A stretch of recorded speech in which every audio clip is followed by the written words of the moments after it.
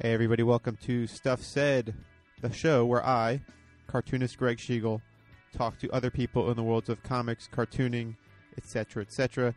On today's show, I'm talking to somebody in the world of animation by the name of Derek Drymon. It is a long and windy road from my first hearing the name Derek Drymon to he and I sitting and talking for this episode. And then the road begins in the year 2000, where I start working at Nickelodeon. And I was talking to Scott Koblish, previous guest on this show, and I mentioned that I'm working on this property, drawing this character SpongeBob SquarePants. And he says, "Oh, I know a guy that works on that show. I went to school with him." Turns out that he says the name Derek Drymon. It doesn't register with me, because maybe I saw the name on a credit. Like I said, oh, that name sounds familiar. But on the East Coast, doing the stuff I was doing, licensed character art, we had no real contact with West Coast production. Some years go by. I start working on comics for Nickelodeon Magazine. I'm doing tight pencils over layouts by Derek Drymon. Do I put the two pieces together? Of course not. Why would I do such a thing? That would be ridiculous. Then the show Adventure Time comes out. I see his name in the credits. And then I go, I know that name. I know that guy. I think that's the guy Scott knows. I put all the pieces together. I actually emailed Derek at that point, introduced myself. He knows me from having done the comics. We're chatting over email about stuff. Then I read this article in a magazine called Hogan's Alley, a comic strip magazine, or magazine about comics and comic strips and such.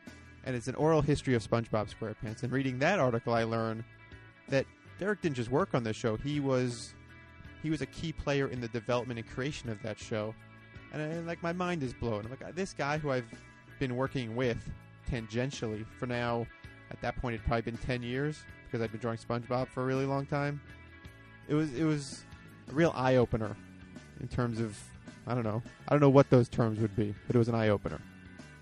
But the gist of what I'm saying is, I slowly, over many years, realized, this guy's no joke. Anyway, as it turns out, when I recorded the podcast with Scott Koblish, which I encourage you to go back and listen, it's a good one, we had lunch with Derek, and I met Derek finally for the first time between the recordings of Part 1 and Part 2 of the Scott Koblish show.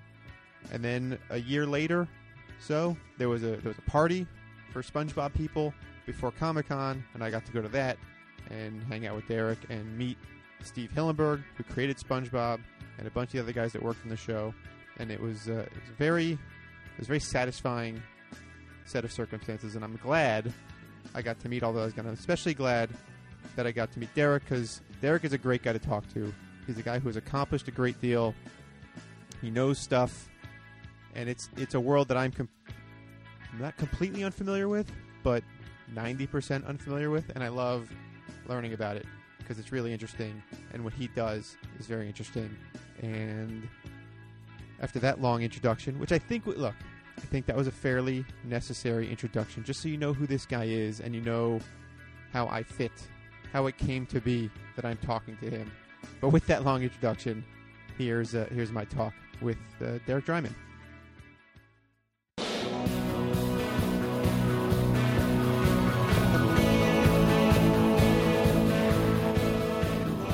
One thing I've experienced in my career is I've been asked a number of times, so did you create SpongeBob? Is that you? And I can only imagine. Yeah, that's the first question everybody asks. So when you meet somebody, what do you tell them you do? Now or in general? Or when I was working at SpongeBob? Let's just say in general. A layperson, not somebody in the business, be it Hollywood or cartooning. I usually tell people I'm a storyboard artist or story artist. Okay. Or a cartoonist. And then when you were on SpongeBob? When I was on SpongeBob, I was a creative director. Right. So that title means nothing to anybody in the universe. Yeah.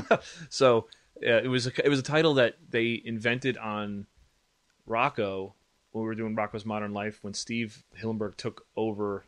When the guy who created Rocco, Joe Murray, he just wanted to exec produce on 4th season, and so he didn't want to do day-to-day anymore. Mm-hmm. Steve bumped up and became creative director. So it was kind of a title, and this is like early cable television animation, and the titles were very, vague and didn't mean anything anyway. So that came over into SpongeBob on that. So it's really I would work close with Steve, and I was just like his number 2 guy. So Right. so his idea was he needed somebody that could help, just kind of carry the weight, because it's producing shows, just tons of stuff to do. So he needed someone that could be running the show if he needed to do, press stuff or, whatever. He could be doing writing while I could be doing storyboards. Or a lot of times we worked together on most everything, but then as the seasons went on, he was able to pull back a little bit, and then I could fill in on stuff. So the role was, eventually I got a title like supervising producer or something, and so it's really, it's a showrunner Right. role without that pressure of being a creator.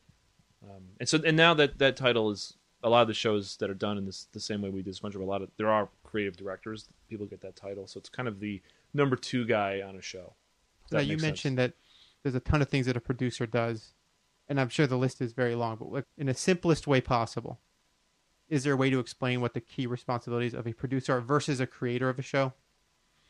Well, normally the idea, traditionally I should say, coming out of the early 90s, where they were doing creative-driven shows, which was kind of a response to the like Little Mermaid TV show or the G.I. 80s, Joe. the The stuff the that 80s. was like driven by properties or or existing properties, I should say, toys and stuff. Yeah. This Nickelodeon's idea was you hire a filmmaker who has an idea for a show, like Ren and Stimpy or whatever, Doug or Rugrats, any of those things, and you hire the creator is the executive producer, and so which I think is probably traditional at television anyway. Like the guy who creates Seinfeld is the guy who show runs it. Yeah. You know what I mean? So that was the idea. So that person, in case of SpongeBob, was Steve Hillenburg, and so that he would be the executive producer. So he's responsible from like soup to nuts, the whole thing. Right. He's responsible to deliver X amount of episodes per his contract. Does that answer? Yeah. So I guess my question is, you as creative director, so one below from that, What would I do? how are your responsibilities different? Or is it just all the same responsibilities except Well, at the end of the day, he's responsible.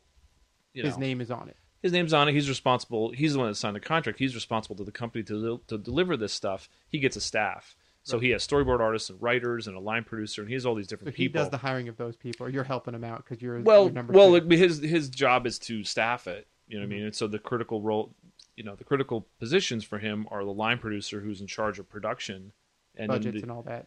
budgets and scheduling and pipeline and all that business. And then you have a creative director who's supervising all the creative side.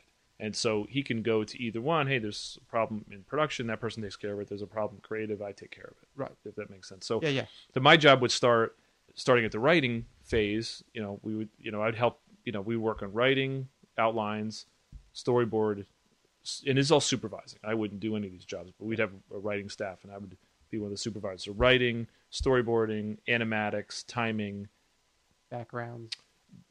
we'd have an art director, and that Okay. person would really do day-to-day, Props hands-on and backgrounds and costumes. color and kind of the general look of the show. We had a person, our timing director, I think that's his name, animation director was the title.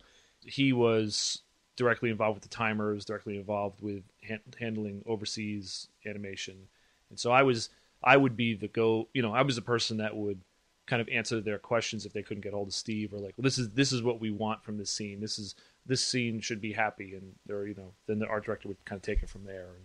And does that make sense? So it's kind of like just having just another person, who could just deal with that stuff. And then I didn't have to deal, like if they never got a problem with something, they would talk to Steve. And, Right. And so I didn't have.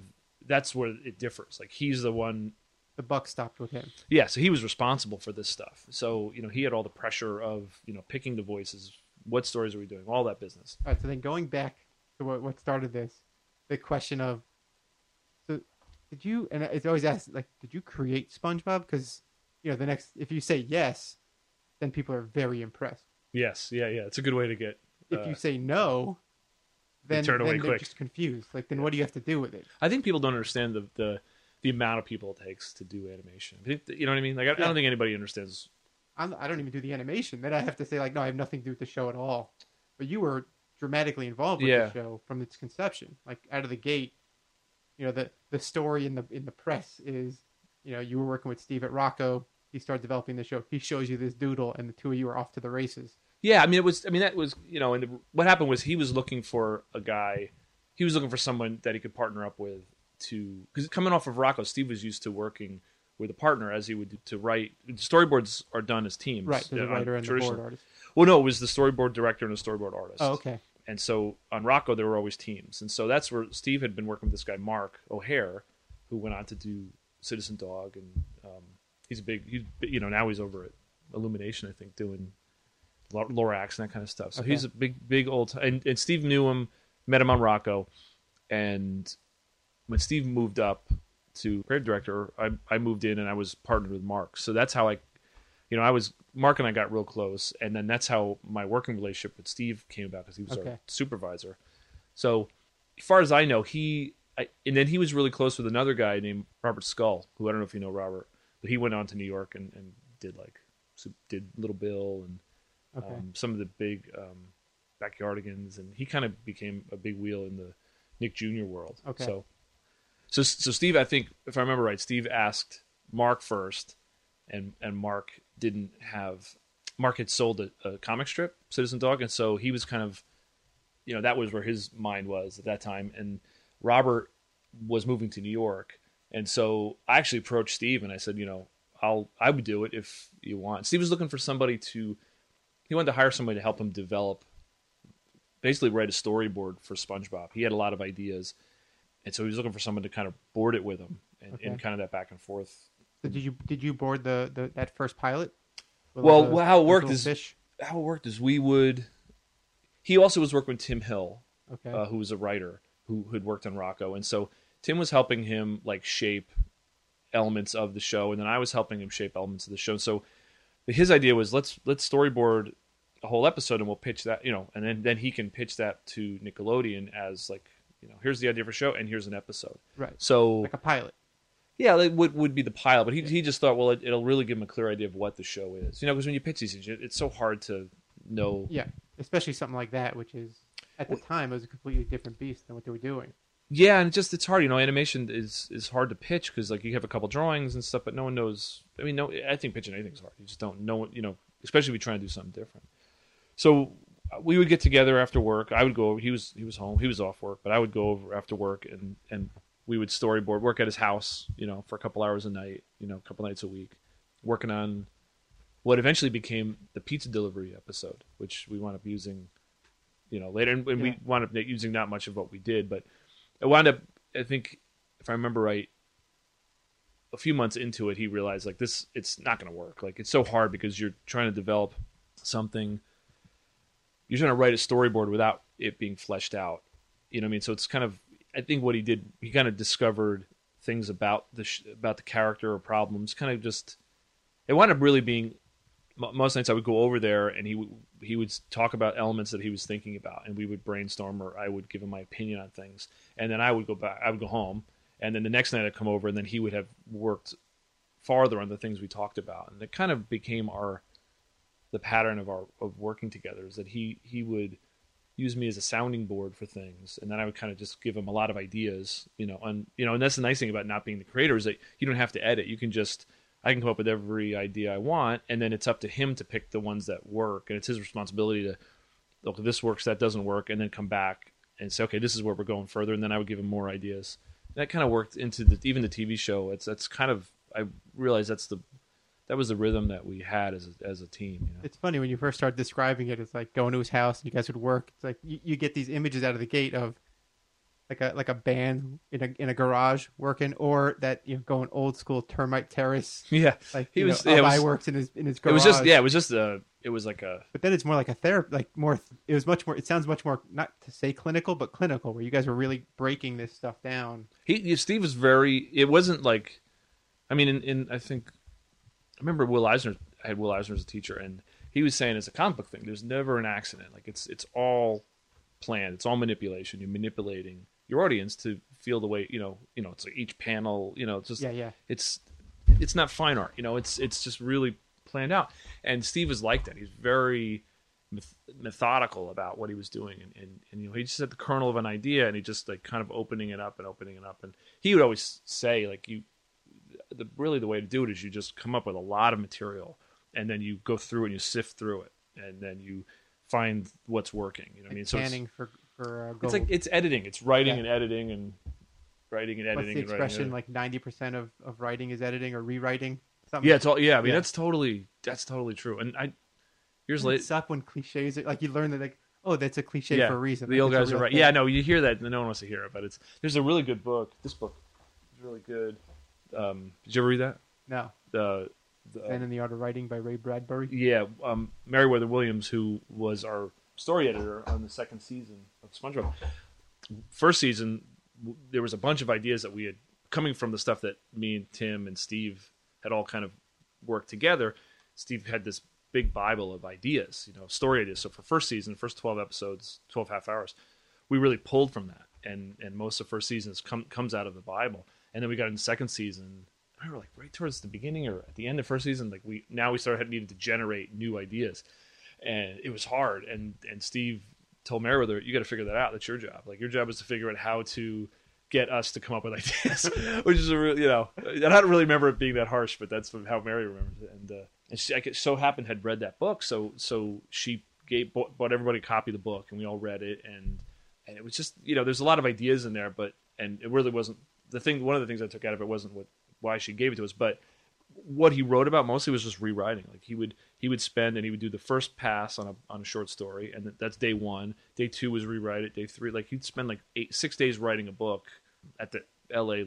Public Library. You know that story? No. They used to be able to pay a dime. You got like so many hours. This is Ray Bradbury. Ray Bradbury's story, Okay. not my story. Now I'm pretending to be Ray Bradbury.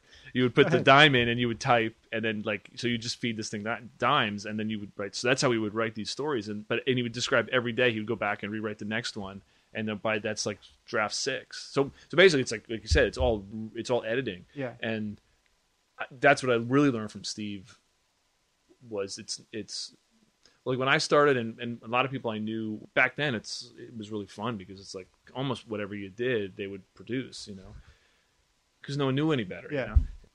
But Steve was really about like, no, we got to be critical, self-critical, and really, what is it we're trying to do? And when you're right, you just kind of follow that, you just kind of find stuff, and then that's not the final version. You got to go back in and rewrite it and really hone it down. And there's not a lot of people that I've met that are like that. Most people just want to do their first pass, and I think they think that's how Looney Tunes was done. It's like you just do one pass and it's done. It's crazy, it's wild. And I think you look at like how Charlie Chaplin worked, and that's well documented. That guy would rewrite and rewrite and rewrite. And, I mean, he would do it on set, on film, and try it again and try it again and try it again. You could, and they have documentaries where you can watch the evolution of these scenes, and they just start totally different. They kind of evolve, and he finds the comedy as he goes, So I found boarding is really similar to that. You just kind of find it and you keep looking for it, and it's in the rewriting because that's where the work is, Now, as a boarder, it's writing, but you're writing with pictures. You're cartooning essentially. Yeah. Is the rewriting more frustrating at that point because it's not just typing and editing on a word processor? Like if you have to rewrite a scene that's boarded, you have to reboard that scene. Yeah, I mean, I never found it. I mean, I guess it would be like typing it. I mean, it just seemed like that's how you do it. So I guess because the drawings aren't super refined, it's a board. Yeah, I mean that's something I learned early on, and I still do that today. It's when I draw as fast as possible, and I have no emotional connection to what I'm drawing. And my feeling is like the faster you draw it, the less you care about it, And so that way, if I have to redraw it, well, it only took me. I mean, I'm way over that hump, but I mean, I would recommend that to young people. Or when you're starting, like that's what I figured out. It's like, don't be precious about it because you're going to probably throw it out, Yeah. So I just got into that habit, and so now I draw super fast, and I don't, I don't care. It's just the drawing, and it's just a tool to get to your end result, which is the film. It's not even your drawing. It's about someone else's drawing. It's an animation, you know what I mean? Or it's CG. It's not even your drawing. Yeah. Anymore, Somebody else cleans it up. Somebody else. Yeah, it's about your does the idea. in-betweening And all I just have. I don't like. I imagine if I was a script writer, or then it would it would feel like a burden to draw the stuff, But it's like I don't know. I mean, I do write scripts a little bit, but I never feel as comfortable. It never feels done. Like when I draw and I'm writing it, then I feel like that's as close to filmmaking I think you're going to get as a writer, because you're imagining the visual and you're doing the writing, and you know what I mean. So now that you've done some comic book stuff with SpongeBob comics, I mean, I end up doing the cleanup on a lot of that stuff. Yeah. But you started drawing your own and bringing them to finish on your own. Yeah. Well, I did that before. That's really how Steve and I met. Really, I mean, that's when I started.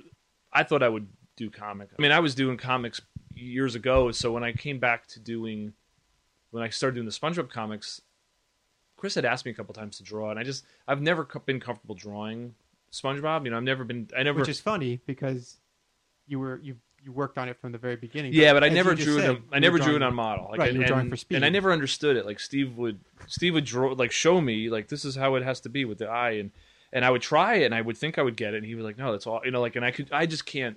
I realized like I have a drawing style, yeah, you know, and I don't know guys like Sherm is a great example of a guy who understands how to draw. You know what I mean? Sherm Cohen. Yeah, like Steve has a strong drawing style that he adapted to animation, but he's not a person.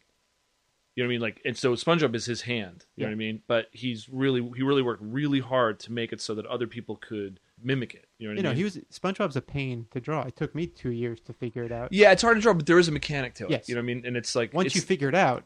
Yeah, and it's not like Rocco was a show that was done really strong in Joe's style, and like when the character, like, he didn't like certain angles because it just didn't look right, and it's because the mechanics of the character, because it's all based on, you know, this very strong drawing style that he has.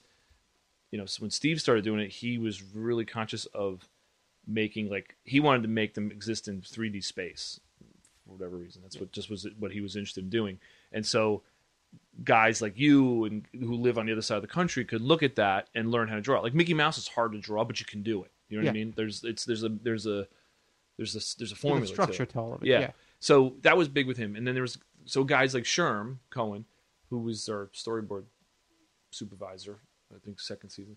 He's just a really strong draftsman, and he can look at something and he could look at cartoons like in the newspaper, and he goes, oh, that's how they're doing it, and he would know they're like moving their arm or they're doing something. He could decipher it, you know, where I never could do that.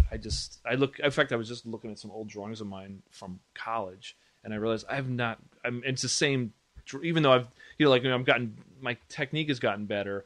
It's still the same. You know what I mean? Like it's just it's like a stain or something, you know? Your pedigree, if we can use that word, which is a dumb word, is you pre-college, you went to the Joe Kubert School. Yeah. And then for college, you went to SVA. I went to Kubert School they have like a after high school program, like a college, like an associate's degree type thing. They don't give you no, it's like a trade school. Right. So I did that for a year. Okay. So I was, you know, during like mostly middle school and in elementary school, I was taking Saturday classes at the Kubert School. Right. That's the same thing Scott Koblish did. Yeah, that's where I met Scott for the first time. And then when I got out of high school, I went to the Kubert School for a year, and it wasn't really the right fit. So I went to SVA. And at SVA, you were studying cartooning or illustration? I was an illustration major, but I was an illustration major, and then by the time I, you know, they have these. Disney had this internship that they would hire out of when you were a senior, and so I found out about that when I was just going in, and so I was working. I was getting a portfolio prepared for that. You know what I mean? So I was kind of thinking about that was the one job. That was the only job I had heard. You know, that's the only place I heard there was actually a job. So I was working my portfolio on that, and then I was also thinking about storyboards. I had a really good friend of mine from the Kubert School moved out here out of college. You know, when he got out of school, Kubert School, and he immediately started working as a storyboard artist in live action. So, you know, again, that was like another. Oh, that's a real job. Because I went to school, they said every day, like, there's no jobs. I was about to ask. So before you knew there was the Disney internship or that there were storyboarding jobs, what were you gunning for? Well, that was a really great thing about the Kubert School was they pretty much told you day one. I remember the guy ran through the numbers. It was like 10% of us. He was saying only 10% of you in this room will make it the 3 years at the Joe Kubert School. Of those 10%, 10% of you will be working. You know, will get a career. Like, and that's what I just heard over and over again. And that was specifically in comic books. or just that was just cartooning working, artist, general? being an artist, like Okay. being a working artist, and that's because we had all the guys that were all professionals that were working, and these guys knew what was really happening. And then when I went to so that was on my mind all the time of, wow, how am I gonna earn a living What did you doing want this? to do before they were drilled that into your head? When I went to college, I wasn't really sure. I mean, I thought illustration would, Illustrator comic books. I knew I wasn't a comic book guy because I couldn't draw. I wanted to draw the superhero stuff, but I just couldn't. I had the real Bigfoot kind of style. So, I mean, I wasn't dumb. I knew that wasn't a reality. You know what I mean? So I kind of was gearing for, and I was looking at like Peter DeSev and William Joyce and like guys who were making a career as a cartoony illustrator. And I wasn't getting that at the Kubert School. I realized. So when I went to the SVA, that was my thought. I was like, I'll illustrate kids' books or illustrate whatever. Yeah, I'll be an illustrator. Yeah, doodles for dollars. yeah. And so that was the thought. But even that was a tough business, and I didn't really have the technique yet. Maybe I would have gotten it if I stuck with it, but it was hard. And I was looking for a job. I wasn't really excited about being a freelancer. I liked the idea of a job. So when I heard about those, I mean, even storyboarding at the time was a freelance gig, but it just seemed regular. My friend was working regular. He had an agent, and it was like a regular gig. And movies at the time, I was really enamored of that. Animation really was like my third choice. Like I just was not into. I was not a Disney fan. I didn't care about. That all seemed like baby stuff to me. That's You know funny. what I mean? So that's what I was doing. So I wound up. That's how I got the Will Eisner class. Was I took him as my. I had him as like just my cartooning class because I was a big fan of his, and then he agreed to let me use him as an independent study for my thesis or whatever. I don't even know what it's called anymore. But you needed to have some you needed to prepare a portfolio, so you needed a teacher to help you on that. Yeah. So Will was mine, and I was working on getting a storyboard portfolio together for live action. So that's kind of where I was at. And I wasn't even at the time. I wasn't even really thinking about comedy. Comedy was one of those things I just didn't think it was something I could do. Like it didn't seem like there was any path to it. This was long before Ren and Stimpy, so they're really like TV, like Saturday morning TV. Mighty Mouse was out, had been out, and that was super. The John Kay thing, and that was super funny and really inspiring. But I just never. Outside of that, it was Smurfs and Snorks. And, and I never thought it just never seemed like a reality to me that there was. I didn't know how they did TV. It just wasn't part of And then Disney and stuff like they were doing. It would have been Gummy Bears and Wuzzles and stuff. Right? Well, yeah, or movies was like the one with the Beauty and the Beast. Right. That was just not. I mean, that wasn't out yet, but it was like Little Mermaid. I think was out before that. Like that's just nothing I thought I would be interested in or anybody would want me. Just never thought of it. Yeah. So anyway, so that's what I was kind of thinking live action and then just comedy wasn't on it. So when I came out here, well, actually, but then am I done? Do you want to should I just keep going? Well, I'm about to derail you. Yeah, good. Derail me because I'm just babbling. I had the opportunity to take an 8-week workshop with Will Eisner in Florida. Wow. He'd be down in South Florida. Is that where you're from? Yeah. Oh, yeah, okay. I'm from Miami. Yeah, he would come up every 2 weeks, I think. Every other week or something. Yeah, so for 8 weeks, right out of high school, or after my first year of college, this thing was happening. I'm like, I'm going. Oh, There's no wow. question That's to it. exciting. And it was awesome. Yeah. He was 'Cause great, right? He was super inspiring. He's great. He's like super old school, and it's all fundamentals and know how this stuff happens. I remember the very first day, he just gave us. Was a it a lecture. big class of kids? There were maybe like 30 of us. Wow, that many? Maybe. I'm surprised that there would be that 30 people in Florida who cared about It comics. was maybe 30 of us. Yeah. I was there with like 4 guys I knew from high school, and we'd drive out.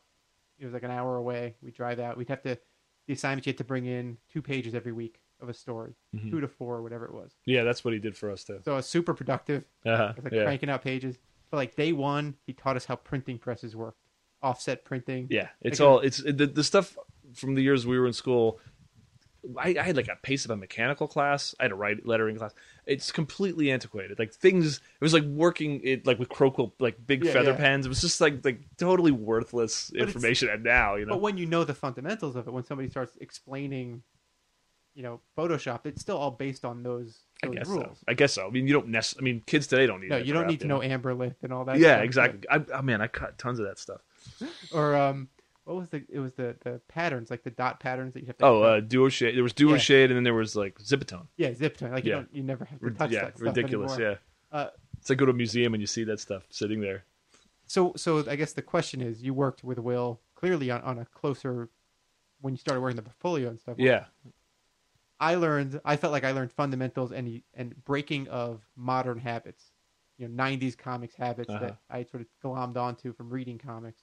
And he said, he was very keen on panel shapes and narrative. Yeah, yeah. Like I figured out after 3 weeks what he wanted, and I started delivering silent pages, Mm-hmm. no word balloons anywhere. Right, right. And he loved it. Mm-hmm.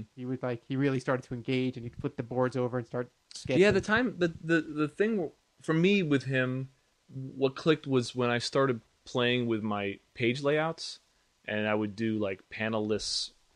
Borderless panels. Yeah, like you would just have these montage. I don't know how to describe it, like montages of things and I remember one time I'd done a 3-pager. It was for another class, but I would just bring it into him, and it was a story over 3 pages, and he got so excited about it, and he whipped out stuff he had done for, gosh, it was one of his books at the time that hadn't been published yet, and eventually been published, but it was done. It was this. He goes, "That's exactly what I'm doing," and he which was so flattering, And he pulls out these pages, and it was the same thing. It was like big, splash pages basically, but then there was panels that were broken up by action or water or whatever. Yeah, it was. I don't know if he was. Obviously, he wasn't calculated about it, but as a kid, it was very flattering to be talked to as someone that's almost not an equal, but like he was talking to me like a peer. You know what I mean? And even that though I point, was so that's far what, below. late 80s. This would have been early 90s? This would have been like 90, 91. So he's firmly established as the legendary Will Oh Eisner. yeah, good God, Yeah, yeah. so I mean, he's Will Eisner. Yeah, yeah. Yeah, so for me, it was 94 uh-huh. that I had this class, and you're just like, this guy. I gotta say, I mean, I didn't know as much about comic history as I did, as I do now. So I wasn't completely in awe of him. You know what I mean? Like I wasn't like, it's not like I grew up. If he was John Byrne, it would have been a totally different story. You know what I mean? But at the time, I mean, I knew who he was, and I did love his drawing style, but I wasn't like a kid. It wasn't like. But you knew enough that he was. I knew to the respect guy him. Yeah, created the graphic novel and was elevating. Yeah, absolutely. I mean, I'd read all that Fantagraphic stuff, but it wasn't like hero worship. No, right. It was just like it was like respect. Like it was crazy yeah, respect. and I could really identify. He really knew his stuff, and like when he critiqued you, it was very, like you said, basic. Like, give me an establishing shot, and then when you cut in, I mean, I still think of that stuff today. Then when you cut inside, like, how do I know where we are? And that.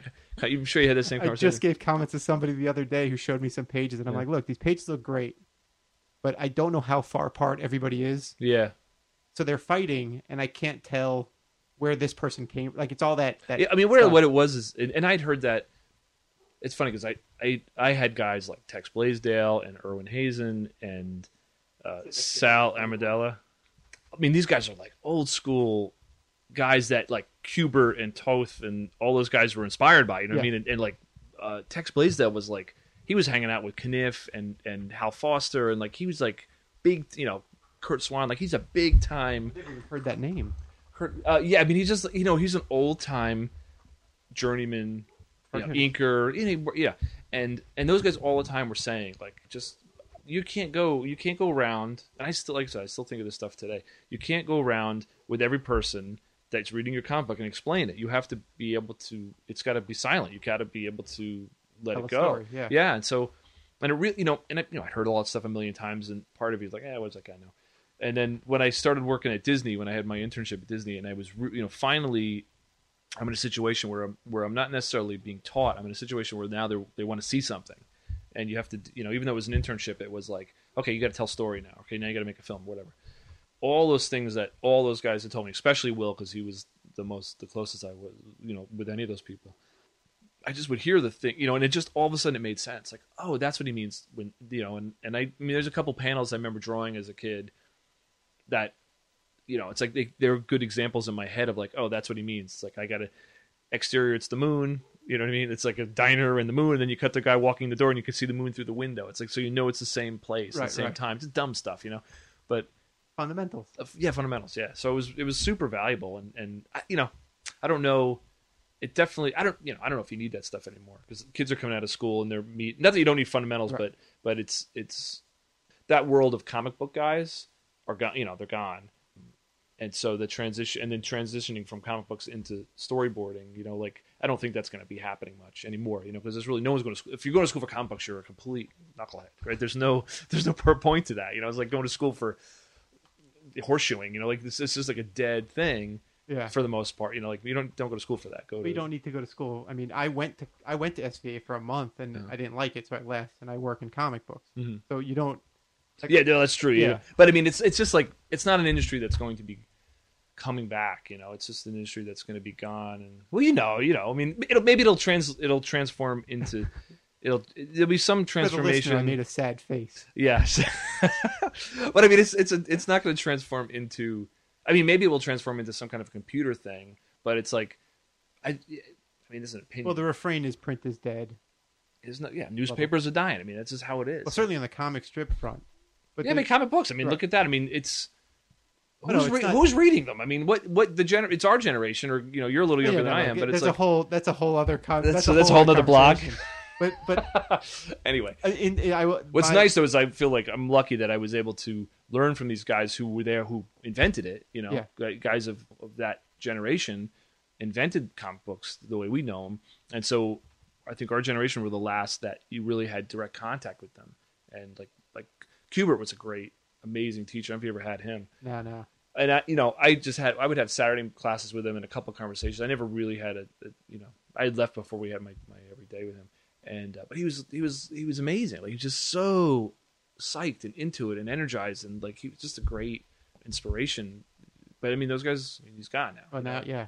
No, they do fade, and then like the generation after them.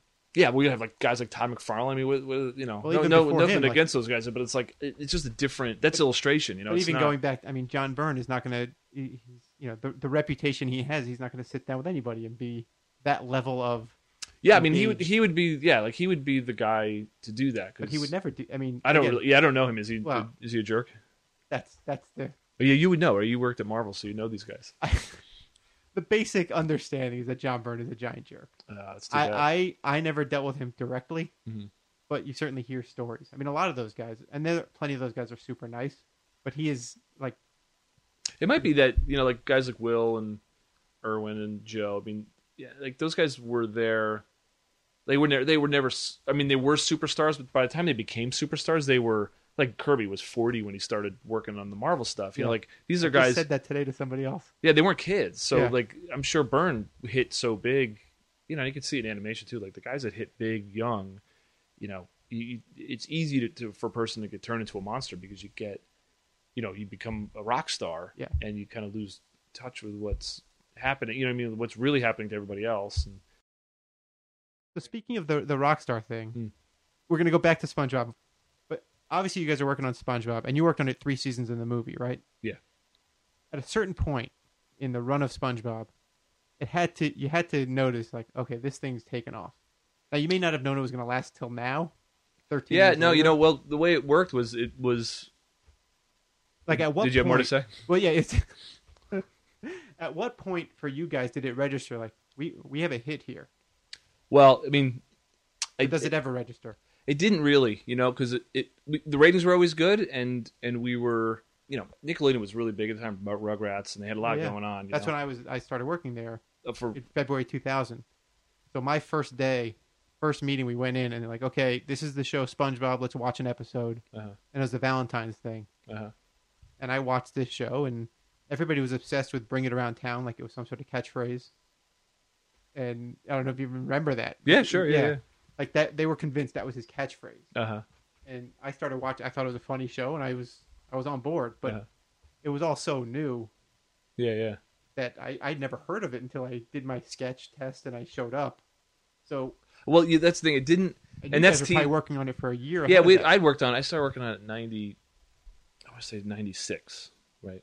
That would have been when Steve and I started working on it. So then it was. I think it hit the air by 98, maybe, or something. 99. I'm gonna guess 99. Somewhere around there. The 10th anniversary fairly recently, I guess. So the way it worked was that we did the first 3 seasons, and it was we're getting good reaction with the kids, writing stuff. I never really paid much attention to it because it doesn't really affect my day, like the ratings. I was on CatDog, and they were always talking about ratings, and it's like doesn't affect you day to day. Right. To me, 5 million people watched it after the Big Help, and it got like these giant ratings. Like doesn't mean anything, you know. But I would hear from friends, kids watching it, and you know, parents like it, you know. But it was all kind of personal. It was all friends and stuff.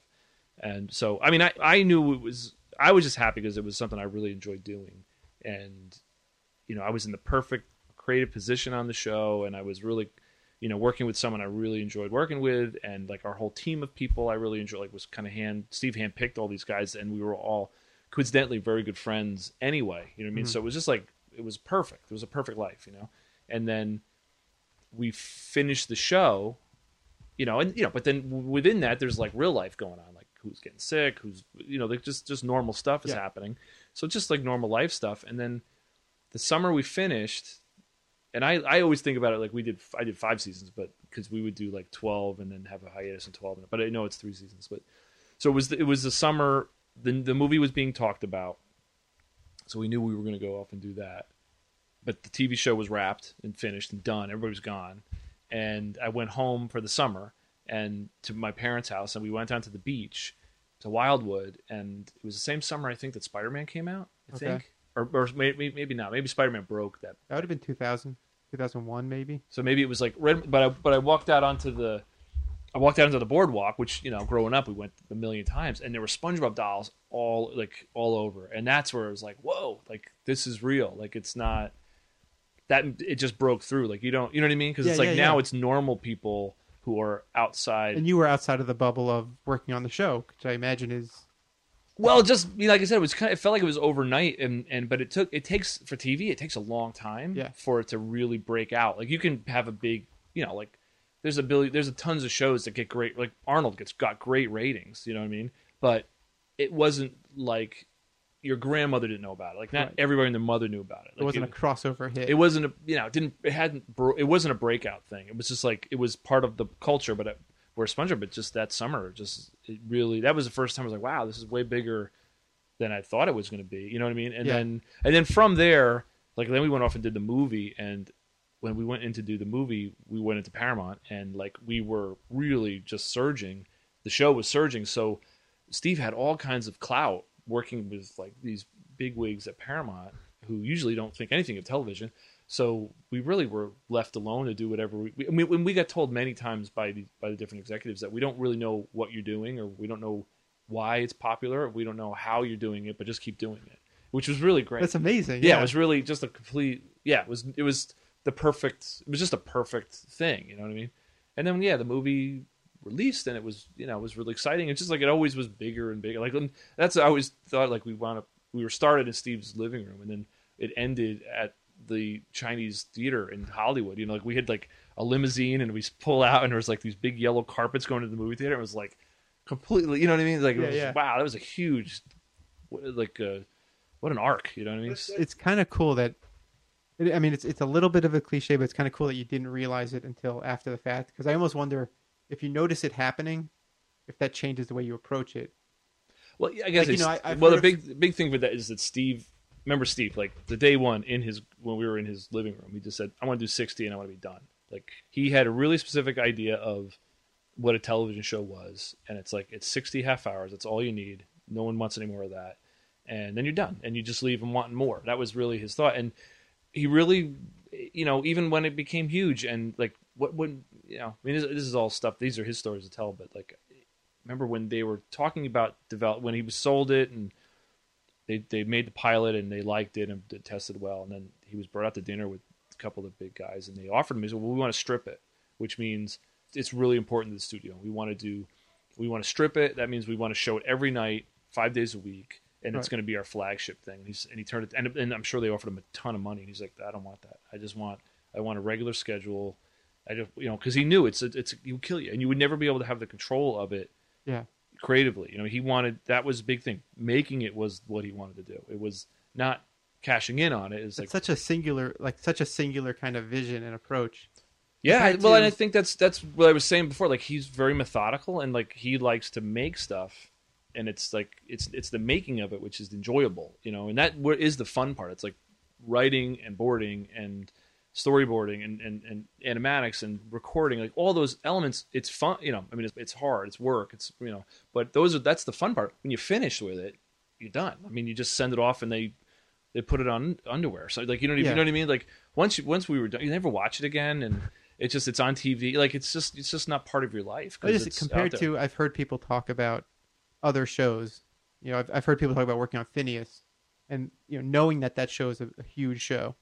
Like people are gunning to write a song to get on that show because every time they play that song, you get a like having that kind of knowledge. That's everybody's got their own personal take on it. But like that stuff I feel, like one thing people do a lot is like they write voices for themselves. They give themselves parts, and it's all for the money. You know what I mean?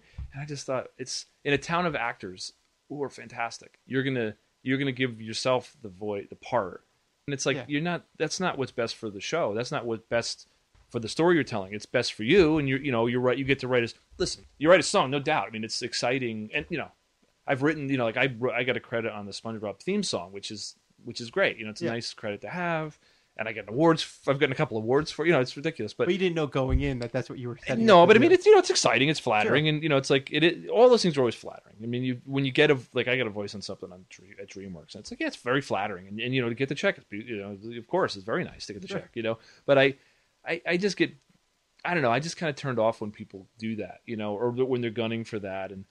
I know people on Phineas, and I know people on these shows that are big. And there's one guy I knew on a show, not on Phineas, but his show became popular and big. And like he's just like he starts strutting around, and you know what I mean. Like, and I just thought it was so stupid, Like he the same guy wrote something on, I think it was Phineas or something, and the ratings were through the roof. And he was so proud. He like blogged everybody like, "Am I big? I got these many ratings." And it's just like it's not about you. It's about it's like they're advertising it, and like they put it behind the big help, and it got gigantic ratings.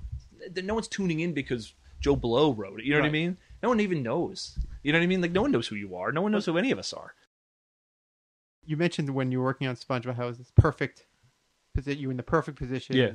But somebody would say, in a grass is always greener kind of perspective, like, wouldn't you want to create your own show? Wouldn't you want to have it say created by Derek Dryman? Did you ever have that?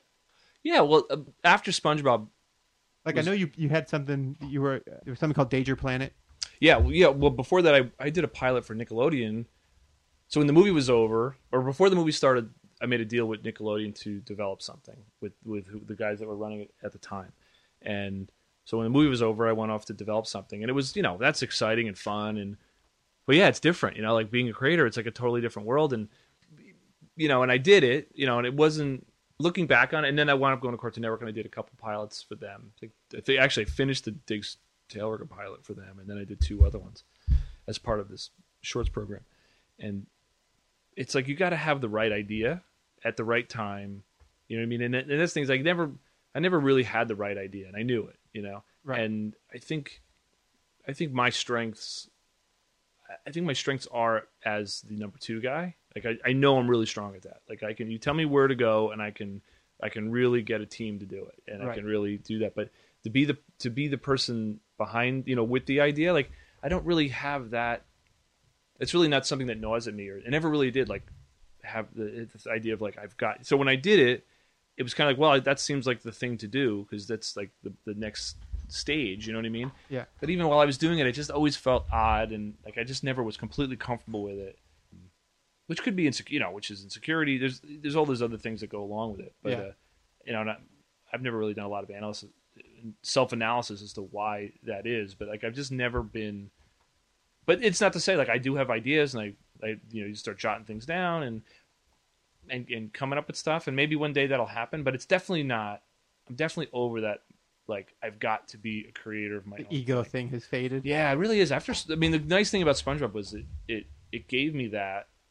To a big degree, like I don't feel like I know I'm right, like when I get notes on, like when I'm working on different places and I get in disagreements with people about what's funny or what's working or what's not. It's like I have the confidence I know I'm right now, so I don't even fight about it. It's like, okay, we'll do what you want. I don't care. Like, well, let's try it, and I don't mind. Like, what's the worst that can happen? It's right, it's wrong, and really, I mean, even if they go through and it's not as funny as I thought it could be, I mean, what do I care at this point? It's like it's almost like I just know. I know. Does it make sense? It makes some sense. I don't have this drive that I have to show you, and I have to make it, and I have to put it out there. It's almost like a mature person. Yeah, almost. So despite our shared history with SpongeBob, and it's not really shared, we were working in different coasts and different universes. Oh yeah. I was doing the licensing stuff, and you were producing a TV show. What really, dare I say, brought us together, if I can use that expression, was I was watching Adventure Time. I saw your name in the credits, and I had been drawing SpongeBob comics over your layouts. We'd never spoken. We'd never exchanged. Oh yeah, right. So I fired off an email to you saying, like, Adventure Time's amazing. Mm-hmm. It was maybe like 4 episodes in. Yeah. I do now remember that. Yeah. I'm like, this show's unreal. I love it. The only other show I liked as much was Chowder, which sadly didn't go, but that was a SpongeBob guy, C.H. Bleem. Yeah. That went. I mean, they did 4 or 5 seasons of that. I think. But it didn't blow up. Yeah, you want a show that's so good. You care. I mean, you got to enjoy it. I mean, no. Whether it got big or not, who cares? Most shows I like get canceled, so it's fine. Yeah, I mean, but 65 is normal. Like that's not a cancel. Yeah. That's normal. That's a show that gets syndicated. That's it. Like if you get to 65, you've done it. Like, yeah. But if SpongeBob or Rugrats, they go to 100. Arnold, they go to 100. I mean, who needs that? But I don't know if is it any better? I don't know. Nor I. But I emailed you about Adventure Time. You were kind enough to say, email Penn, let him know, and I exchanged a couple emails with him. But then we started talking back and forth, and now I'm here. Now you're at my house. Yeah. But you left Adventure Time. Yeah. You were there for the first season, and then checked out. What happened? Well, it's not. I want to ask it there's a better way to ask the question than what happened. I mean, obviously you. Well, nothing happened. I mean, I can tell you the story. I mean, I imagine it was a stress you didn't want to deal with. You'd done this before.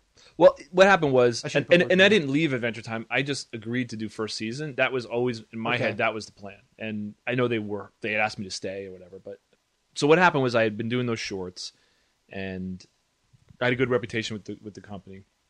They liked the shorts that I had done. They just weren't sure they just weren't really clicking for the guy. But one of them, actually, Danger Planet they liked, and they were thinking about it, but Adventure Time was happening, and they had maybe 12 boards drawn. Like the show was grinding to a halt and I think the problem was the guys. Well, I know the problem. The problem was the guys who were the creator and his core group of guys were very young, had never produced a show before, and then the executives at Cartoon Network it was a whole new group of people, and so it was just a bunch of people that were kind of new and didn't really know. The executives wanted this thing to be great because it was their first thing out of the gate, and the creative guys wanted it to be great because it was their, that kind of thing. And then I had a couple really good friends working on it, and so the rumor was it was going to get canceled, and so I think Craig had looked at it. Craig knew those guys. Craig McCracken. Craig McCracken. Okay. And so that Nick Jennings, who was the art director on SpongeBob, was the art director on Adventure Time, and he was telling me all about it, and it sounded like a really great show, but I could kind of understand where the problems were. So anyway, they asked me one week, and they said, "Would you look at it?" So they gave me a storyboard, and I ran through it. I'm like, "Yes, this is great. You just have to, just a couple things you need to do, and this thing would be ready to go." And so I sat with the creator and the guys, and just suggested the cuts and what you should do. And I don't know. I mean, now I can't remember the details of it, but we kind of worked on it a little bit. It was fine. Those guys were nice. They got along with me. And so then they offered me the job. The Cartoon Network had offered me the job, and it really wasn't anything I wanted. I didn't want to do it because, like I said, I didn't want the role of being dad, I didn't want the role of being like the old man with the wisdom. I wanted, over at DreamWorks when I worked there, DreamWorks is a more conservative kind of place, so because it's movies, and so when I worked there, they hired me to be the funny guy and I can write stuff. And the TV's a much younger world, and so I'm the old guy. No, they don't want my jokes in TV because I'm too old, I guess. So anyway, that's not a role I wanted. So, but I knew there wasn't much to do to get the thing going, and I just felt like, wow, I'd hate for it to get canceled because it's so close, and I would hate for my friends to lose their jobs, you know what I mean? Yeah. So I just thought, well, I'll just help them first season, and I'll just get the thing going and rolling, and that's what we did.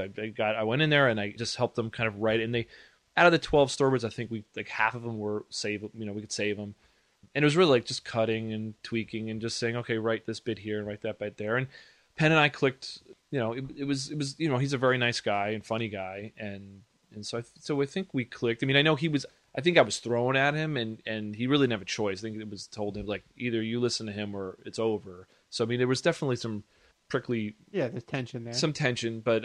like a stepdad showing up. Yeah, it's kind of like that. But I was aware, and I said I was in their place. I mean, I was 20... 28 or 29 when SpongeBob started, so Right. I knew it. Like I knew what they were doing, and I knew their feelings, and like I knew they look, they were all very respectful to me of what I had done. Sure. And so there was that level of respect, but then there was also the layer of like, but we want to do our thing. Like you did your thing, we want to do our thing. So I was really careful of like, I don't care what you do, but you need to do these things. You need to accomplish X, Y, and Z. And I don't care what you do. I need a scene here that tells me what this character's thinking. I don't care what he's thinking. I don't care how you do it.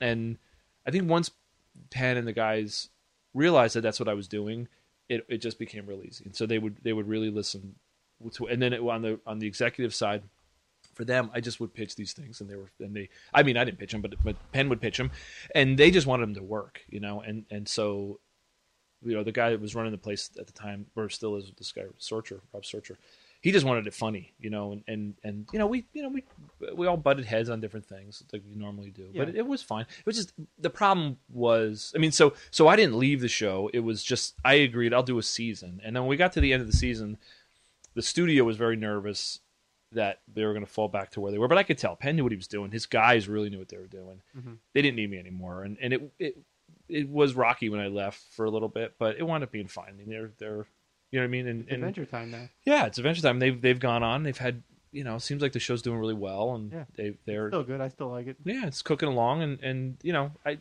wasn't much more to do. So it wasn't. I didn't leave it a huff or anything. But we can say, were it not for you, it would have died on the vine. Yes, we have to say that. No, I don't know. I mean, I think it was just stuck. It was just kind of a bad situation. And Rob's idea was, and that's how Secret Fort Mount Awesome, what that was called. Yeah, that one I couldn't get behind. But I mean, that was the same thing where there was a young creator, and they brought in a guy like me, and they teamed them up. Right. You know what I mean? And that's regular show was the same idea, but the young guy who was running regular show had a lot of experience because he was on Flapjack, so he really didn't need anybody. Right. So Chris Riccardi was doing that, and he realized early on it wasn't necessary, so he left, and he went over to help him. And anyway, so that's kind of their model. They get these really young guys. Like there's a new show over there, like he's like 23 or something, and so they're trying to get some more experienced guy to help them out. And, it seems like a good. If you want that role, it's good. For me, it's like, and some people love it. Like that's a role. Like Rob Renzetti is a good example of that, and Rob's had his own show, and he's my age, and he's done a ton of stuff, and so that's perfect for him. He loves television. He's doing Gravity Falls, I think, and he's, again, like ego wise, like he's done a show. He doesn't need to do another show. He doesn't have that need. Like I still have the ego that I do want to be funny. I still do want to write. You know what I mean? That's what I enjoy doing. Yeah. So it's just kind of what you find you enjoy doing. You know what I mean? So did you, in your roles as producing and that sort of thing, without being the show creator, how involved were you with staffing up a show? Like, were you hiring board guys, or were you dealing with them once they were hired? This leading to the question... On Adventure Time? On any of them. This leading to the question of, how do you evaluate a storyboard portfolio? What does it even look like? If you were doing that. Yeah, so I was doing that. Okay. I mean, I was definitely like, had a big part in finding and hiring people. Like, for on SpongeBob, I had worked at Nickelodeon for a bunch of years between Rocco and SpongeBob, so I knew a bunch of people. And was that when you worked on Action League Now, or was that before that? No, it was kind of during that time. But Action League Now was a different story. But that's a crazy show. That was a really good show, really fun show. But that was like completely freelance. That wasn't in house. Okay. It was its own thing. But like I worked in Hey Arnold and Cat Dog, and and I knew I just knew guys from the studio, so I was able to like say, "Oh, this guy would be good." And really, what we would look for on SpongeBob and even at Adventure Time was like, do you have any writing experience? I don't really even care how you draw. It's just, what in portfolios I want to see was like, give me your comics, give me your comic strips, give me films. Like, let's look at that stuff. And I don't want to see clean, if I was hiring a revision artist, I would want to see a revision artist would have to be, clean drawings, or nice drawings. Right. But remember like Aaron Springer, who was a big writer, a storyboard writer for us on SpongeBob. He had a whole portfolio. He had a couple films that were great, and he had a really great reputation, and then he brought in a bunch of comics that he had done that were just drawn on like loose leaf piece of paper, and you said, "Oh, this guy's super fun." And Kent Osborne was the same way. He just showed up with this comic book that he had done like hand drawn. He was a writer. He would just draw stick figures. Wow. So he came on. I just he reminded me of this. I forgot about it. We'll draw SpongeBob. SpongeBob's a square. Patrick's a triangle, and Squidward's a circle with a line. And then just do that, and then we'll have someone else do the finals on it. But right. Just because he was so funny, So it's that, and then Adventure Time. The problem was they had staffed up. One of the problems of the show, they had staffed up. I don't know who did the hiring. They hired all these guys that just were not right for it. They were illustrators or they were storyboard artists, but they weren't storyboard writers. So right. When I came on, I had to get rid of a bunch of guys. That was really hard. So, we had let a bunch of guys go, and then we just wound up hiring people. In that situation, I would just, I would let Penn decide. He would look at same thing, Stuart Comics and internet stuff, and he would come in as like, I want to hire this guy, and we give him a test, and try, and I tried to be really, as long as that guy was kind of funny, I would let Penn have him. I mean, that was a little harder, because what's the nature of a test? Like, is it just here's a scene boarded out? Yeah, we'd give like a paragraph or something, and then just like come up with ideas based on the scene, Right. And so then see what they do with it. Gags and jokes, visual things. Dialogue, and you just get a sense of their sensibility. Mm-hmm. Like, is this guy visual? Is this guy? Is it like every show's different, but do they have elements of what we're looking for? And this is specifically for a board-driven show. Absolutely. On boards, if it's a script-driven show, it's a completely different story. Right. I was curious about that because that really storyboards and comics, which is what I mostly do, is that's where the bridge is. We hired Kaz. Kaz. Yeah. Super funny. Steve was a longtime fan of Kaz's, and going into fourth season, Aaron, a bunch and Walt, I think, and some of the guys that were leaning on were leaving, and so we needed some new blood, and we didn't know anybody in the comic in the animation world anymore.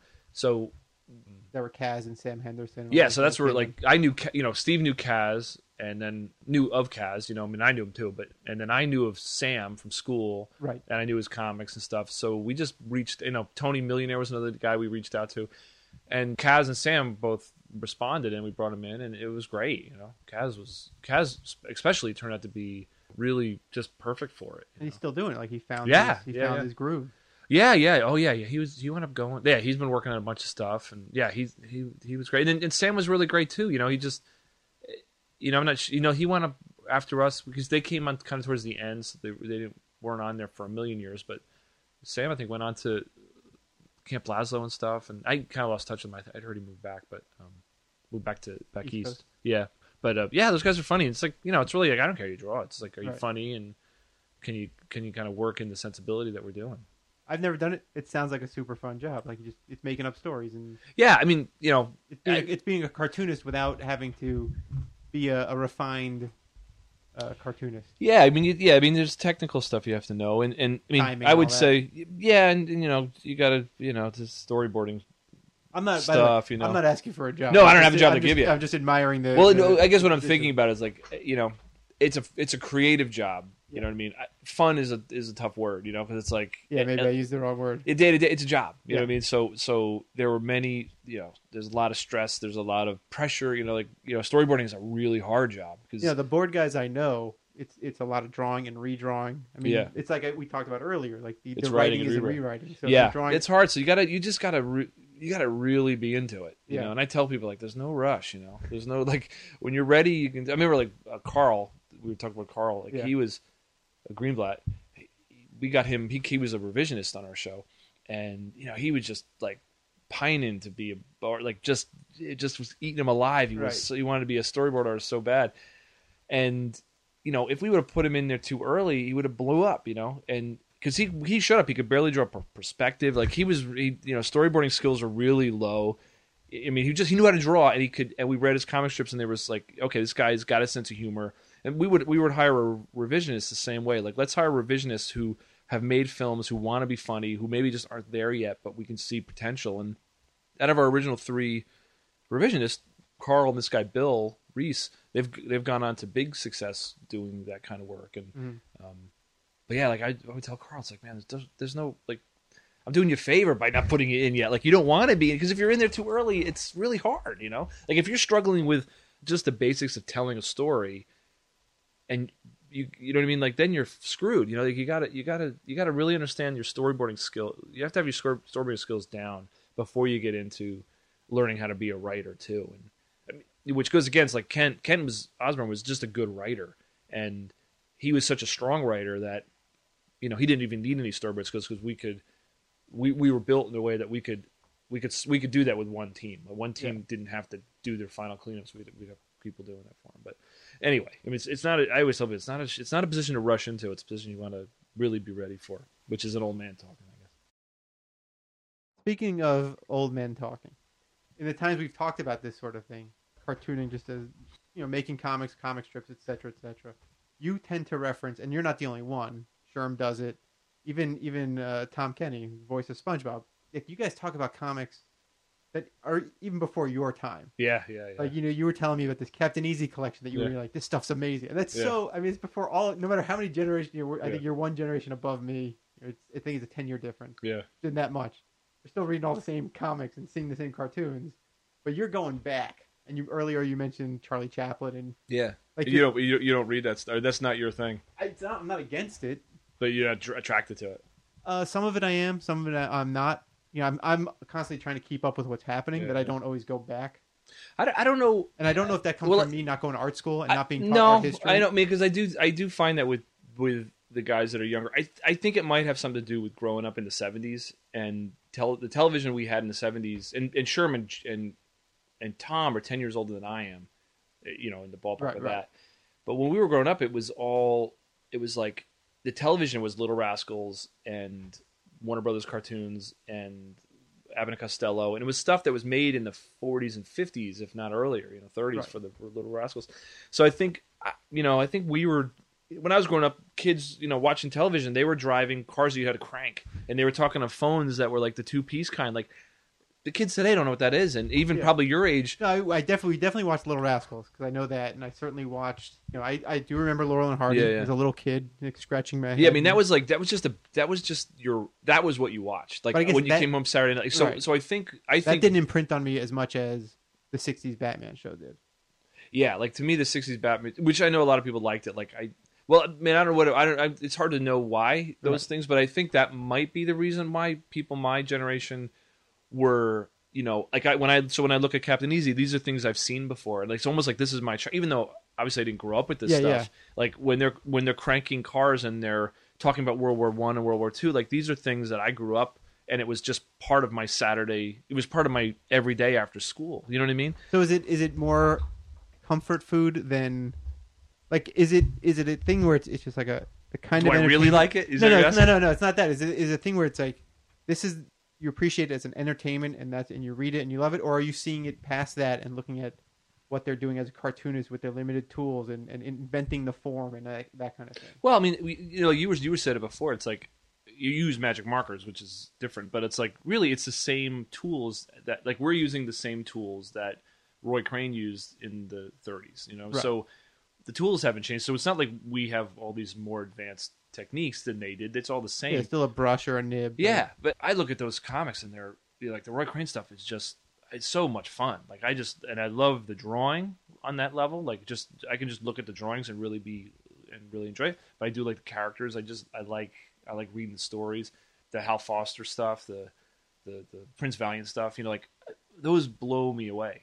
And the stories are really fun and riveting. And the Popeye Sunday pages I love, and I can just read through those. And I mean, I obviously am drawn to some other than others, but I do think they're. I mean, I can't say they're better or worse. I just really like them. But I do, actually, just recently over the past year, I started reading new comics again, which I haven't done since college. And how disappointed are you?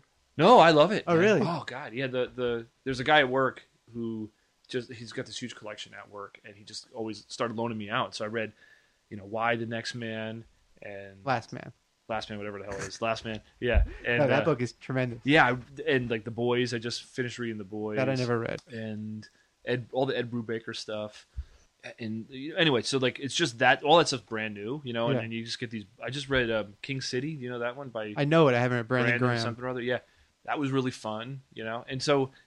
reading that stuff, it's like now I feel like a kid again reading comics because there's so much. Now I'm going through. I'm like, I read Preacher. Like that was really great. This is all stuff that's long gone. Yeah. What happened to me was after 85 or 86, after Watchmen, everything felt like Watchmen. Everything felt like Alan Moore or Frank Miller. Yeah. And I never got into the Neil Gaiman stuff. And everything after, for every time I would try to read something, I just think, oh, this is Alan Moore. This is like a take on that. So I just gave up. Yeah. And then so when I've come back to it, now when I read The Boys or I read, The Why, these don't feel like Alan Moore. They just feel like something totally different to me.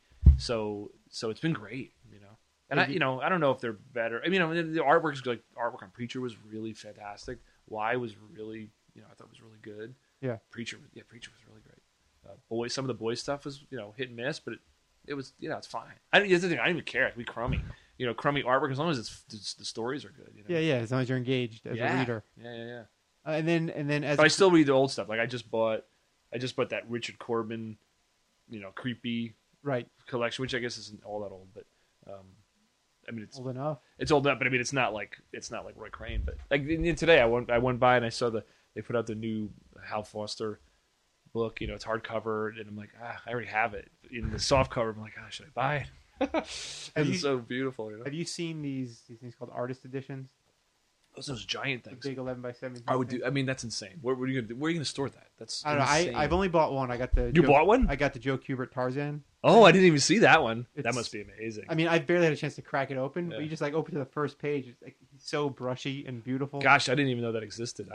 How much was that? It was like $40 or $75. I saw the Gil Kane one, and now they have a Mad magazine one. Yeah. And, Mad magazine. The Mad one makes sense because it was like the Wally Wood stuff is so tiny. When you see it printed, you can't even see big. It's like, oh, I see what he's doing. Yeah, so sometimes it's really nice too. As much as I can. But where are you going to put that? I don't have the room. Where am I going to put a book that's the size of a table? Right now, it's on a table. Yeah, who can do that? But they did that. They put out like Little Nemo, like giant size Little Nemo, and I was like, I had it in my hands, and I'm like walking to the cash register. I'm like, what am I doing? Like DC and Marvel put out these omnibus, these huge.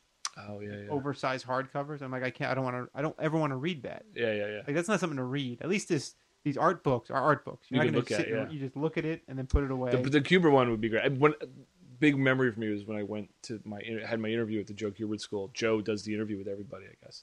And behind him at his drawing table or whatever was this gigantic poster, hand drawn, of Tarzan. I remember it being as big as the door, which I can't imagine it is, but it was this gigantic thing of it looked like he did it with a paint, like a house brush, house painting brush. Beautiful stuff. So that's primo. I only really, sadly, in the past 2 years, started to sort of take in Joe Kubert stuff. Uh-huh. I don't know why it took me so long, and it was funny because I was reading more of his more recent stuff. Which is great. He's incredible. His stuff was good all the way to the end. Yassel, I don't know if you've seen that. Yeah, Yassel, I know it. I haven't seen it. I'm getting now the Joe Kubert Presents stuff. Yeah, and it's like he's great. The even the inking he was doing on the Watchmen Return stuff or whatever, which I hate to admit I buy, but I bought this and over Sun, wow. But this Yassel book, it's all pencils. Yeah. And it's just like the noodling and everything. It's so cool. I've seen the guy draw. He was really something. I've only seen it on YouTube. Him draw. But Scott Kolbush describes it where it's just like his hand drops and things just start existing. I remember him being like sketchy, which obviously and he kind of builds it. It's very Bridgman. And all those guys, which is very Eisner, all those guys, Bridgman was big. And one thing opposed to a John Romita who sort of built his figures different. He's almost like a cleanup guy. I don't know John Romita stuff, but Buscema, I love him. He's total Bridgman. I think, and all those guys went to. There was a really famous art school in New York that Bridgman taught at, and they all went to him. And the one thing years later I realized the disconnect that happened between that generation and my generation was, for some reason, I don't even know why, there was some. Gosh, what the hell was it? Now I'm thinking about it. There was something to do with. There wasn't really that continuation. I guess there was a teacher at the Kubert School, this guy Ben Ruiz, and he would teach that Bridgman's kind of style. But it was funny. They were saying Bridgman is later, but like, we never got to it. Like it was always like boxes and tubes and like never. I wasn't maybe not there long enough. And I'm just thinking that's my break, not the break between my generation and them. It's. But it was weird. Like, You're the voice of your generation. I am the voice of my generation. Yeah, it's a really hoarse, lame voice. But anyway, Bridgman, I think, was something that for some reason it doesn't seem talked about much, but it seems like he is the guy that really influenced all those comic book guys. And you can see his Eisner looks like a Bridgman trace almost. Like it really infected all those guys. And it's interesting. Like one guy, one thought process really created this whole school of art. Although I guess an argument he made that Buscema was Bridgman with like an injection of Kirby to turn into. I mean, not all those guys copied him. Right? No, I'm not saying copying. I'm saying where it's the blockiness and it's the forms and the shapes that Bridgman taught about. Which I don't know who else was doing that. Well, there's that and just the nature of how they were drawing. There's that noodly sort of drawing where you sort of noodle around until the figure takes form. But I think they always. I mean, those old guys always would talk about building the figure out of blocks and tubes and circles and just all these basic shapes. And when you see the Bridgman stuff, you can see like all these things flat, round, flat, like it. The way this would go into here, like it was all really like blocky, and you could see when they draw, like, oh yeah, that's how they think. That's how they got it to the point where they weren't even thinking about it anymore. But like their figures, like Eisner's a great example. Like they feel like they're made. It doesn't feel like it's like a sculpture. They start with an armature and build out. Yeah, it's like it's not contour line. It's not. They're not drawing the outside of the line. So how are you drawing when you draw? I mean, granted, you're doing Bigfoot cartoony style, but yeah, no, I'm not. I don't have that knowledge of structure that those guys have. Like I just don't. Like I was saying before, like my stuff is so. I'm so stylized. Like I have this personal. I just don't know how to draw. I don't know how to draw. I can draw my own stuff, but I don't really know how to draw. Good example of that. I was working with Craig McCracken on something one time, and I was trying to draw. I was trying to design this thing on this one of these shorts I was doing, and Craig's this amazing draftsman. Like he just and understands drawing like you wouldn't believe.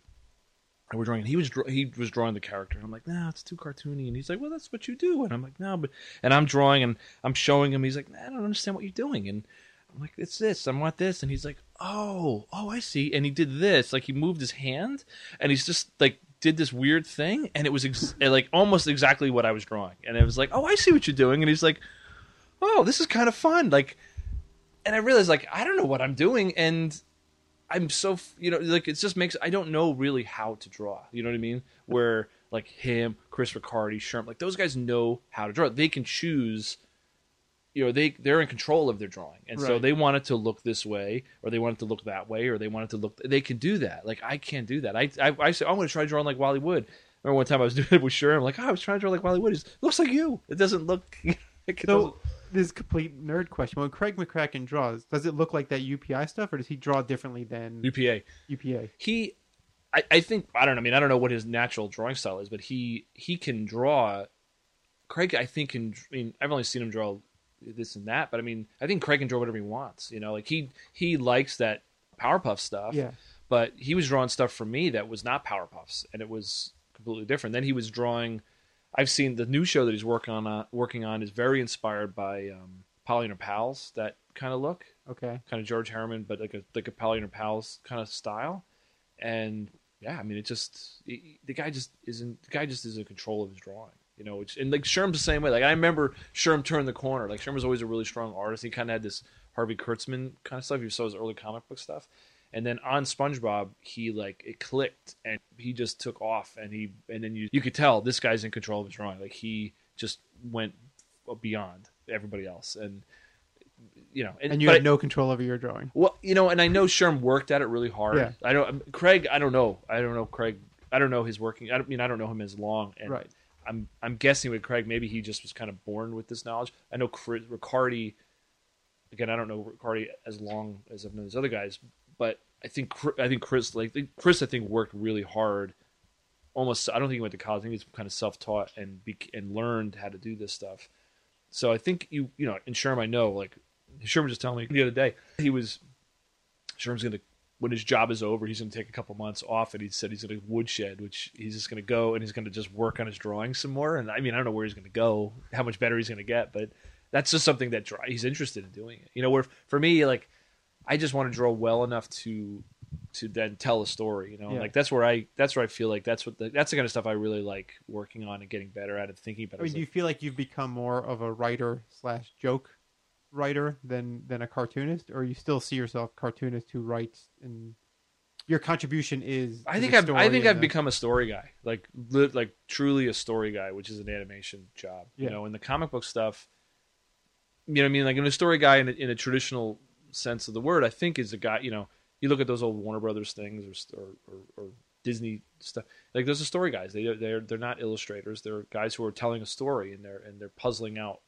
those elements and you know, I don't have the need to draw like I used to have. Like I'm happy at work if I'm just spending the day in the edit bay and talking about story with writers and talking about story with directors and the story team. You know what I mean? And kind of giving them notes and working on things, and letting other people draw. I don't have the I don't feel the need to draw. I do feel a need to work the story out. You know, like that's where I get, you know, when the story clicks, you know, and you really feel like, you know, it just kind of works. You know, like that for me is the big satisfaction, you know. But it's not a writer. I'm not a writer. Right. You know, I'm definitely not a writer. I think it's a story, which is very vague. It's a little bit of writing, but it's more just it's the editing. It's filmmaking, yeah. It's filmmaking. I mean, even the comic book, which, you know, going back to that, like I love like just puzzling out a story and making, you know, like, and it's just me, which is really nice. I don't really ever get that chance at work. So it's like, you know, I'll have a premise and Chris will give me some thoughts on it, but very hands off. And then just kind of starting on it and finding it and drawing through it. And, you know, a lot of times I don't know what I'm going to do, and I just get to the drawing table and I just start drawing and I find it. You know what I mean?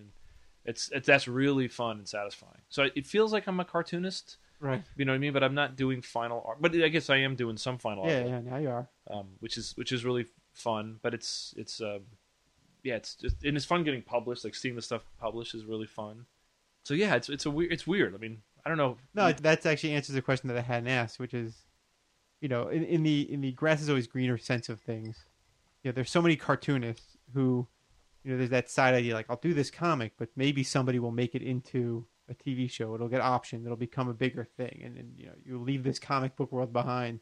And you're a guy who has achieved a great deal of achievement, which is a ridiculous sentence. You know what I mean? Success in your field, and you're finding the joy in just doing the comic, just writing and cranking out. Yeah, I mean, the high point of my life, the two creative highlight points of my life at this moment are doing the SpongeBob comic and playing guitar. Like those are the two things I look forward to the most. And when I have a moment, when I can do whatever I want to do, I usually play guitar.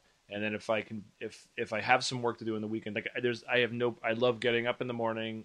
My alarm goes off. I like getting up, coming down, and working on the comic book. It's just something I enjoy spending the weekend drawing comic books. And you still have enough of a connection to the character of SpongeBob where you're not sick of him, you're not tired of it. You still find, I mean, obviously, do you still come up with stories for him? Yeah, well, I mean, I had a break from SpongeBob for 5 or 6 years, you know, between the movie and when we started the comic book, and I had no interest in doing anything for you know. I really felt like I was done with SpongeBob. And I mean, I had no bad feelings about it, but I just feel like, oh yeah, I'm ready. I'm really excited to do other things. And so when the opportunity came, I found it was very easy. Like the characters are very clear, and they're clear in my head. Yeah, you know. And I know how to write a SpongeBob story. I know how to write a Squidward story. Like I know all the dynamics, and so it became. And the enjoyment of it came from like, okay, well, you know, Chris would say, hey, let's do a Plankton story, and sometimes he'd give me a springboard or something, and then it's just like puzzling it out. And then these, you know, now we're doing these 20 pagers once in a while, and like those are fun, and they're like hard, but they're interesting. Because like I just read like, you know, I'll read the Duck stories, or I'll read Captain Easy, I just kind of read through them and like, you know, just kind of find things that kind of trigger ideas and then just start going, you know, and they're really fun. The characters are done, you know, so I think that's why it's enjoyable and right. So no, I don't feel tired of it at all. You know, it's just kind of.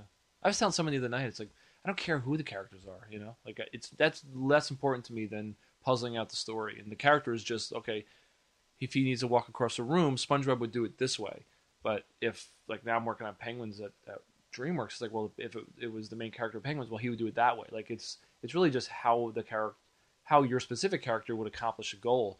The goal is the same, and I think I find myself working in the same age group. You know, like I think about kids, I think about being young, I think about things that are relatable to you as a kid, and I think it's relatable as an adult because we all went through it. So I feel like I try to tap into those moments. But yeah, no, as long as the character's good and developed, I don't know. Maybe one day I'll get sick of it. I don't know, but I feel like I would like to. One thing I would like to do is I would like to do my own comic book with my own characters, not necessarily with the idea of making a movie out of it. Just to get it out of your system. Just to do it, like just to have something to do. I don't feel the need to. I tell people, I was like, man, getting a show is not. It's not. I mean, I'm lucky that I don't. I'm working, and I don't. I'm not like.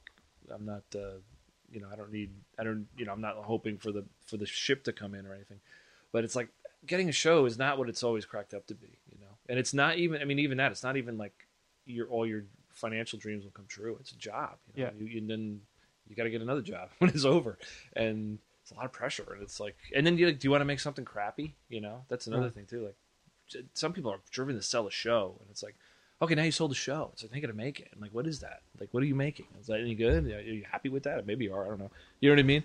It's not. I don't know. So I find all of it fascinating. Again, I'm a cartoonist guy who does the SpongeBob comics, and then there's that part. I mean, we've talked about this before. There's the part that wants to do my own thing, but there's the draw of a job that pays. Yeah. And... I mean, I feel like I'm lucky. You're lucky. I know. Well, I know. Yeah. I mean, I'm lucky in the way that like. But you worked hard. You didn't just like fall backwards into. No, but I mean, there's definitely luck, and I mean, I've been working at it a long time, but I don't feel like that. I feel like that drive of, I think having something is successful, and it's really not even like, not that it was mine, but the work you do, the work that I did, people talk about it, like I get compliments about it all the time. So yeah, that itch was scratched, really deeply. So it's like, okay, good. Like I made, like, again, it's like I know that and again, it's opinion is opinion. You know what I mean? Like everybody's right. Everybody's opinion is right. You know what I mean? So when I have that confidence, like, okay, I know I can make this work this way.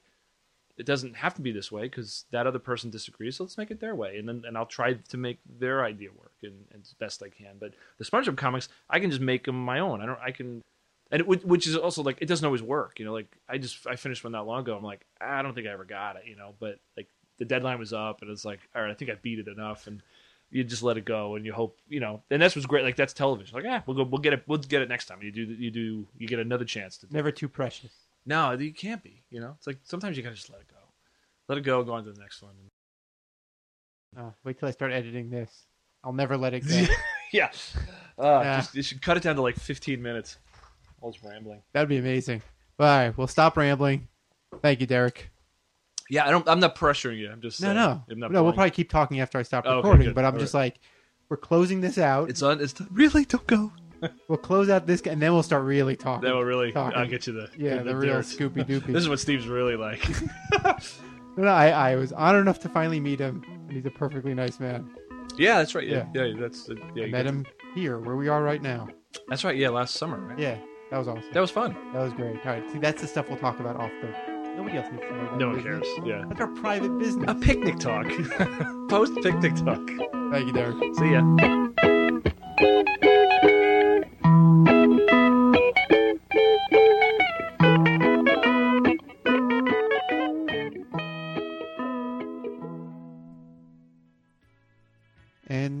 And we did have some picnic talk. Actually, Derek and I talked for a good while after that. Stuff you don't get to hear. Sorry, gang. But like I said, he's a great guy to talk to. I hope you enjoyed that conversation that I had with Derek. So normally at this point in the show, I'd run through a whole bunch of stuff of how to reach me, the website, blah, blah, blah. And I think a show or two ago I mentioned that I really should just record all that and drop it in. So check this out. All Stuff Said episodes, applicable links to the guests, and bonus materials can be found at StuffSaidShow.com, where you can also comment on episodes. You can email the show at StuffSaid@gmail.com, and you can follow Stuff Said on Twitter at StuffSaidShow. Episodes are available on iTunes, where I encourage you to subscribe, rate the show, and leave reviews to help others discover it. Stuff Said is part of the Acme Wave Projector Network at acmewaveprojector.com. The theme song for Stuff Said was composed and performed by Craig Chin. You can find him at rudeanagrams.com. For more about me, Greg Schiegel, visit Hatter Entertainment. That's HATTER, entertainment, all one word, .com. How's that? How's that for some professional grade show information dump? So that'll be a thing, so that these closing segments won't be me rambling on about all that stuff. It'll all be nicely contained in a tight package. But I guess that means I'm going to have to come up with other stuff to talk about after the conversation that you just listened to make it worth your while to keep listening. For all I know, nobody listens to this part after the thing is done.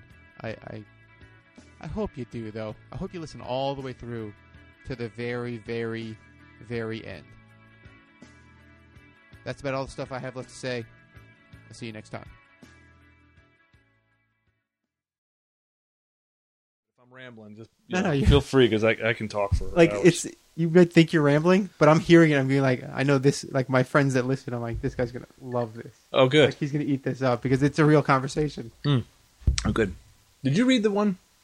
We did a big interview with the SpongeBob. I did, and that's what this reminds me of. I'm pissed that I didn't reread it before this because it would have refreshed me on a lot of stuff. Yeah. But I also didn't want to talk only about SpongeBob, which we're not doing, which is good. Yeah, that's fine. I'm whatever you want to talk about. I don't care.